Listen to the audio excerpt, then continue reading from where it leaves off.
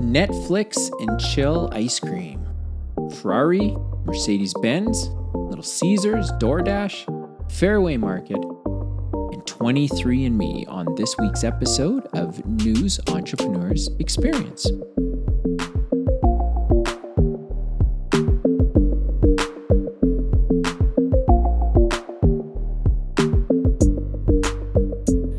All right, welcome to this edition of News Entrepreneurs Experience, where I take a little bit of time every week to go through a couple of the most recent business headlines to try and pull out a thread from these headlines that entrepreneurs can either relate to or maybe something that they're experiencing. And I do this because oftentimes I think that entrepreneurs are kind of alone with their thoughts. And while there is a lot of good business advice out there and there's a lot of good business coaching, sometimes you just want to hear some kind of practical, pragmatic opinions on either what you're doing right or what you're doing wrong.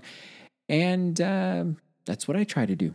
I try to either put a stone in your shoe to annoy you about something you know you should be doing, or to encourage you to keep going down a path that you're not sure is going to produce the result that you're looking for. And so if you think that it's lonely being an entrepreneur and you're looking for something different in your ears to help you build a profitable and valuable business, well, then I hope that this episode is able to do some of that for you. So thanks for tuning in.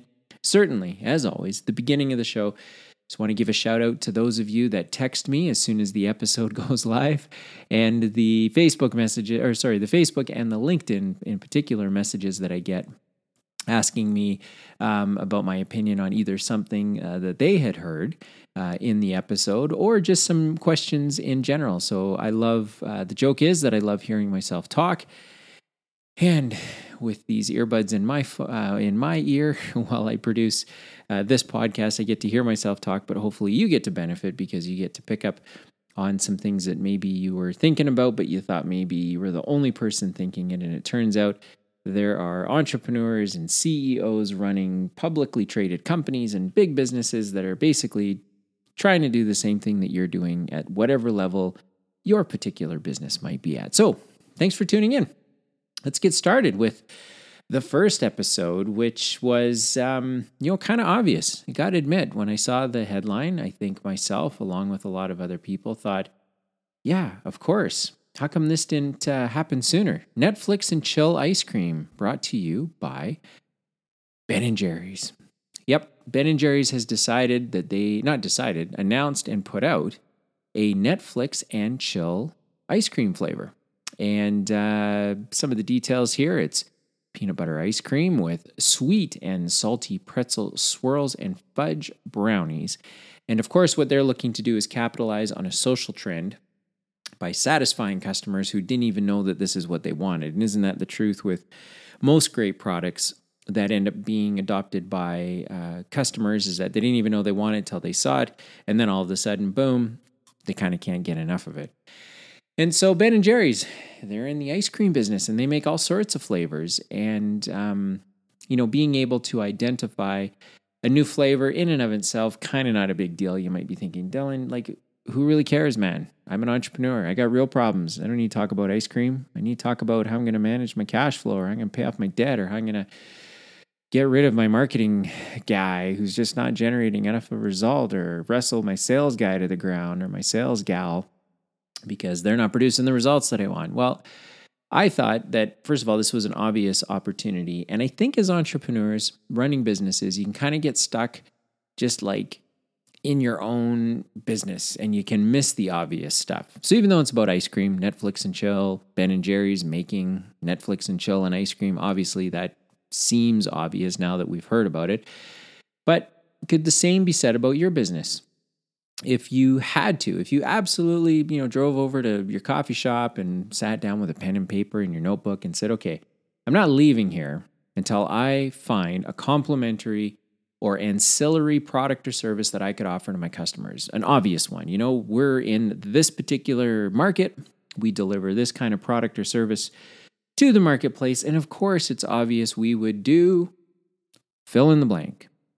What opportunities could you be overlooking right now that would do a couple of things. Either improve the experience that your customers have when they interact with your business, continue to solve a problem that your customers have that they use your business to solve for them. Are there other problems that are very similar to kind of the core problem that you're solving for customers? But the point is, I have yet to be challenged by an entrepreneur that said, look, we do X and that's all we do. There's nothing else we can do. There's nothing else we can think about. We cannot leverage our knowledge, our experience, our team, our customer base to do anything else. So if you're thinking ice cream, Ben & Jerry's, Netflix and chill, and somehow that relates to me having to figure out what else my business could be doing for customers, then hopefully you find that helpful, because that is, all jokes aside, that is very meaningful. It's meaningful to think of all the time and effort that's gone into your business, into creating a customer base, into creating the products or the services that your customers hopefully enjoy, and being able to leverage that and find new things for them. Really, a lot of times, I think just requires some creative thought. And maybe this little soundbite is enough to get you going down that path, or maybe you need to do something a little bit more extreme. Maybe you need to sit with some of your best customers and just have a conversation about what's going on in their lives, what's going on, what problems is your business solving for them. And as you listen to them talk, maybe you start pulling some threads out of there about new products or services that your business could be offering to them. So you can walk away from this episode and do this yourself. You can go talk to your customers, or just maybe get around some other entrepreneurs, maybe read some biographies on how some of the kind of marquee companies in the marketplace have been able to do this. And there's lots of those types of examples. But hopefully what you're not okay with is just saying, we only do X, we do it really well. We don't think that we need to do anything else for our customers, because chances are, as an entrepreneur, if you're trying to build something valuable that's meaningful, you are going to have to figure out a way to leverage what you're doing into other opportunities, just like Ben & Jerry's coming up with a new ice cream flavor. All right, well, moving from Ben & Jerry's all the way over to Ferrari or Mercedes-Benz, this really kind of caught my eye, mostly because I'm a math guy. For some reason, I just find math interesting, and profit margin and value and all that sort of stuff. Excel worksheets, I find those interesting. But this article came across that had there was some work that was done into figuring out how much money does Ferrari make per car compared to maybe some of the other car companies in the marketplace. And it sounds like Ferrari earns somewhere around $80,000 a car profit. So this would be like profit per car sold. So after, you sell it, deduct all your expenses, what's left? $80,000 per Ferrari, compared to Mercedes at $10,500. Now, I'm not sure these numbers are, you can't take these numbers to the bank. I don't think that the fellow that put this together, I'm not sure that he would say that his math was perfect. So instead of getting caught on the exact math, I think it's important to consider the concept for a minute. A Ferrari has an engine and some wheels and some leather and some paint, and it takes you from A to B.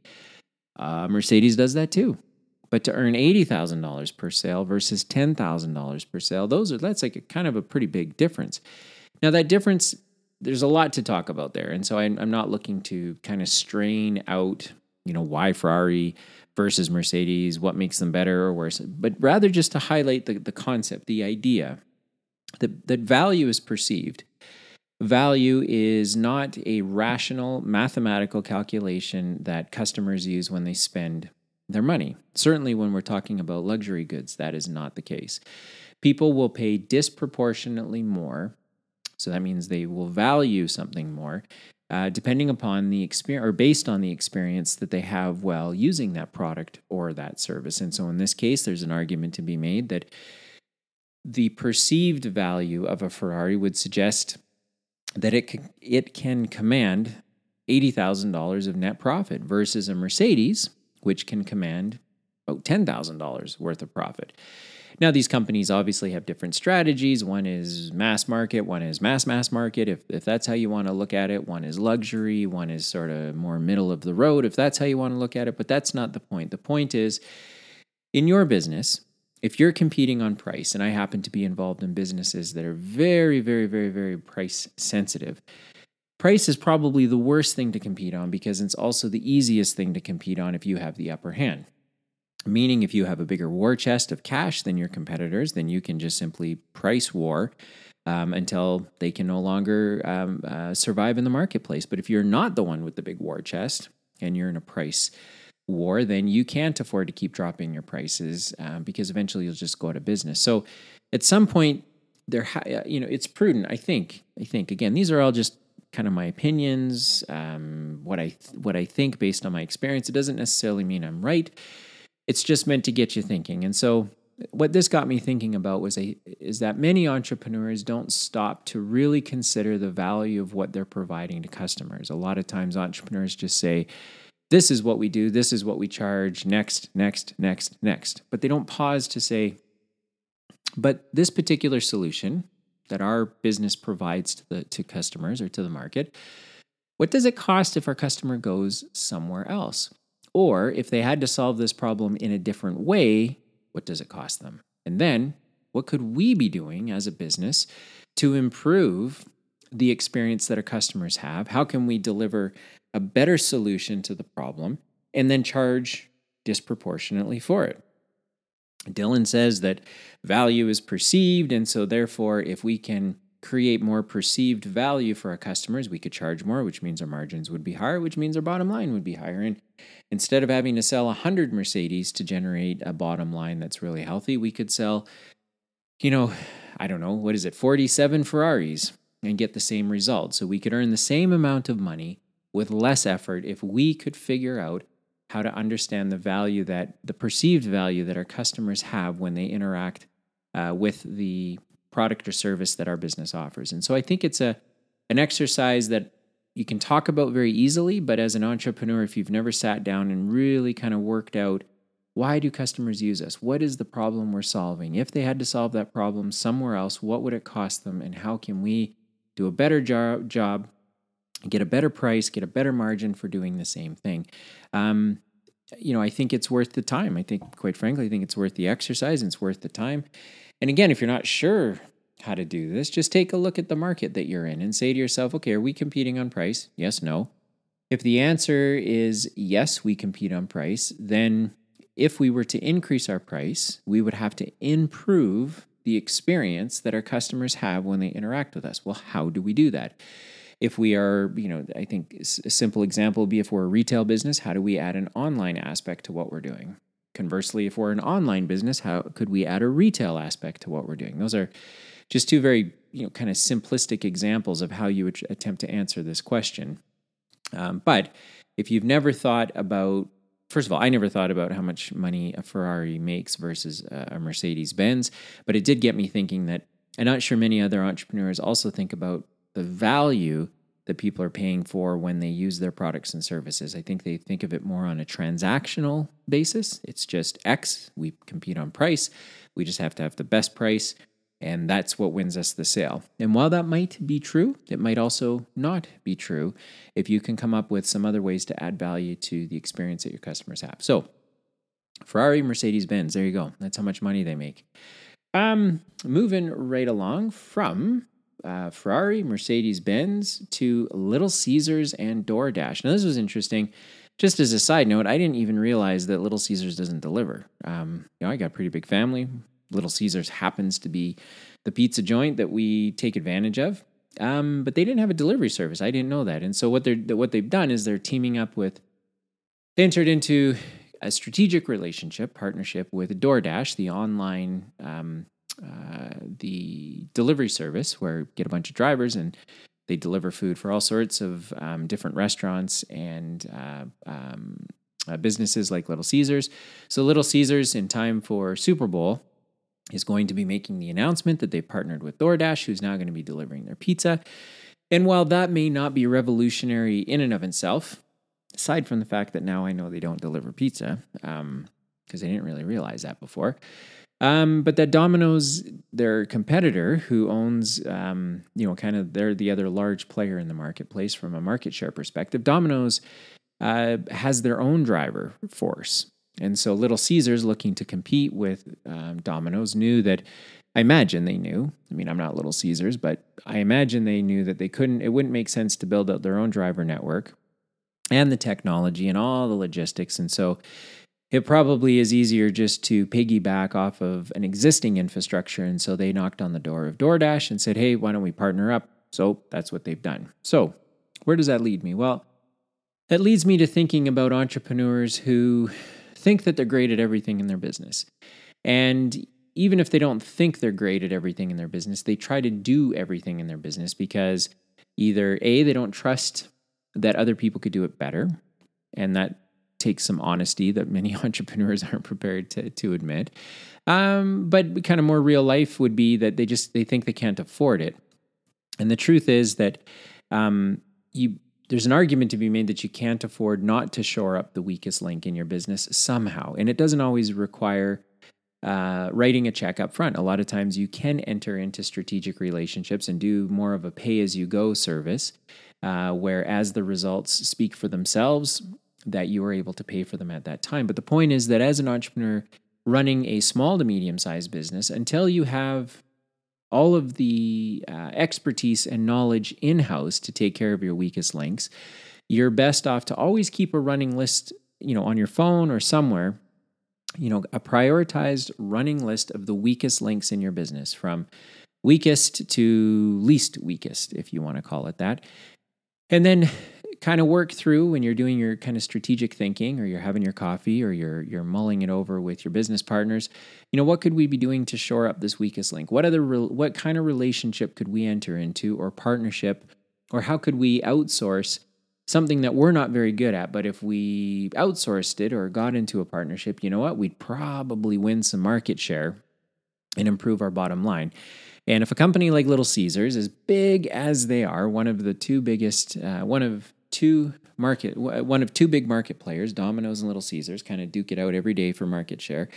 If they had gone this long without a delivery service, eventually they looked and said, we kind of got to fill in this gap here. We got to figure out what to do here. So what they did to Fire Wallet, which I thought was interesting, is they said, you're only going to be able to order pizza from us if you use our app. And there's kind of like a whole bunch of cool marketing and sales benefit that comes out of doing that strategically, forcing your customers into an app where you can market and cross-sell and upsell instead of just using, the 1-800 number or going through DoorDash. You got to use the Little Caesars app to do it. But, they said, here's our weakest link. This is what we're going to do to strengthen it.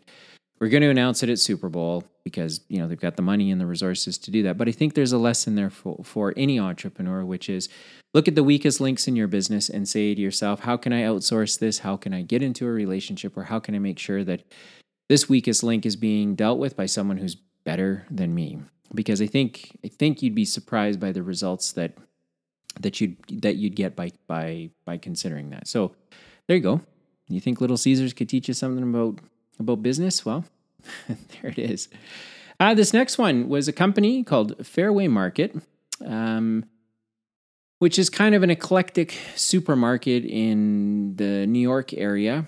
And there's quite a story. In fact, this really resonated with me on many, many levels because it spoke to a whole bunch of different things that I've discovered the hard way as an entrepreneur. But fundamentally, as an entrepreneur, the worst time to take money is when you are under pressure or you're desperate, because you tend not to make the best decisions that you otherwise would have had the pressure or desperation not been there.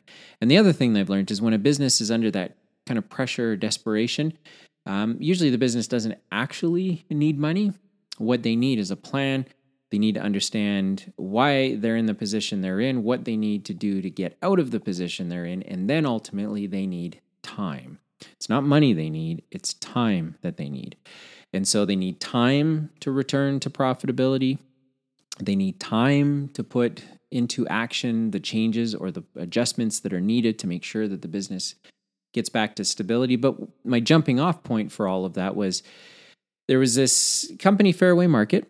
They were serving the New York community. They were kind of second generation. They were known for having products that their competitors did not have. But they had three partners, and two of the partners kind of, they said, we'd like to get out of this business, so that they agreed to sell to a private equity firm who financed the purchase of those shares through debt. And they put the debt on Fairway Markets' balance sheet. In fact, about $150 million of it. And then these two partners were gone. The one partner was left with this private equity firm, and they ended up really running this business into the ground. And the balance sheet within 5 short years had grown to about $200 million. They ended up going public because they desperately needed money to keep going. And so they raised $177 million, and then $80 million of that 177 was given to the private equity guys, and that left less than $100 million to fund the business and their growth plans. But by a few years after they had gone public, they filed for Chapter 11 bankruptcy, and they had more than $267 million worth of debt on their books. And the company has kind of changed hands a few times after that. But what's so very tragic about this whole story that I think serves as a good lesson for entrepreneurs is, first of all, you need someone in your corner when you're trying to make a big financial decision out of desperation or pressure or circumstances, whatever it might be. You really do need someone in your corner that can help you, who has experience and can actually help you work through the ramifications of making the decision you're about to commit to. If you don't have a plan, or you don't have a big vision, or you don't know where you're trying to get to, then certainly taking money doesn't help you. It just sort of delays the inevitable. And I know this firsthand because I did that. I took on an investor in my business. I took it on when the business was failing, big time failing, thinking that the cash would fix everything. And it didn't. It made it first of all, it didn't change anything. And not only that, it took a long time to unwind that particular decision with the investor that ended up putting up the money. And it all kind of worked out in the end, but it took many, many years to get there. It was very frustrating for everybody involved.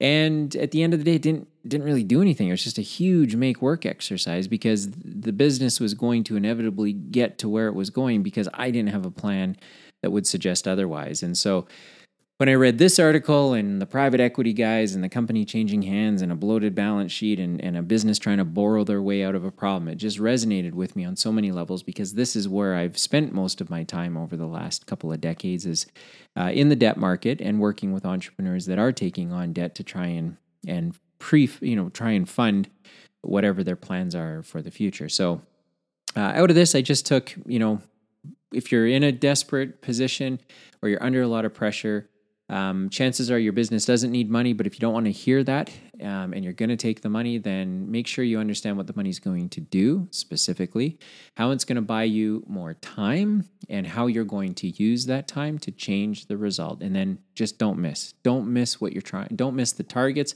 that you're trying to hit, because at the end of the day, you probably just dug yourself a deeper hole than what you would have otherwise have had you not taken on the money and just simply worked through the problems that your business was facing. And I know it's easy for a guy like me to say that in words, but I can also share it from personal experience as well as having spent a considerable amount of time working with businesses and entrepreneurs that it's just like a movie you've seen a million times because it always plays out exactly the same way. There really are no exceptions to this. So hopefully you can take something away from that.